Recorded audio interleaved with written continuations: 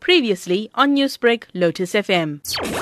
Today, the Premier of KwaZulu-Natal, Premier Sihle Zikalala, accompanied by the MEC for Health Nomagugu Simelane-Zulu, as well as the Mayor of eThekwini, welcomed the Phelophepa healthcare mobile train, which is an important arsenal in our fight to curb the spread of the coronavirus pandemic, which has turned our lives upside down over the past month. Indeed, this disease has also unleashed a devastating impact in terms of our province and the country's economy. This train is important in that it will be aiding in terms of improving the capacity of the province to conduct screening, testing, and very close to where communities are. For instance, where it is located at the moment, which is the area of Phoenix. People are going to be able to go into the train to be tested so that indeed, if ever somebody is testing positive, they can be able to be attended to in terms of their health, but also to know that they have a clean bill of health. In fact, this train is launched at a very critical time. As a country, we want to make sure that to ease down the economy, we open to level 3 and we get the province ready to be economically active again, free of this pandemic. This is a welcome intervention, which is an important partnership between Transnet and the province of KwaZulu-Natal. We believe that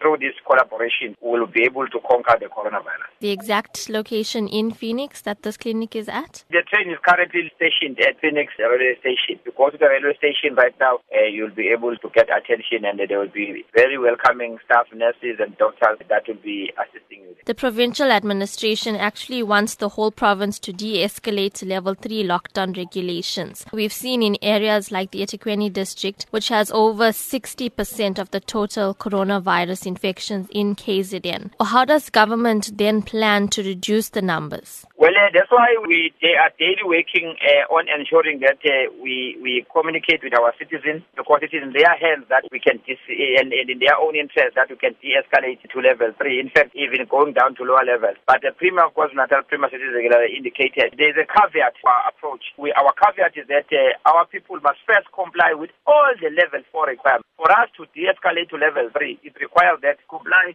with all the requirements of level 4, with all the regulations. That number 1, the non-pharmaceutical requirements, such as making it customary that you wear your mask all the time, you sanitize, keep social distances. Businesses have prepared themselves to ensure that they are ready for all these non-negotiables. Also, at schools, at all our facilities, at all our areas, and our new way of life, our new normal way of life, we have been able to adjust into it.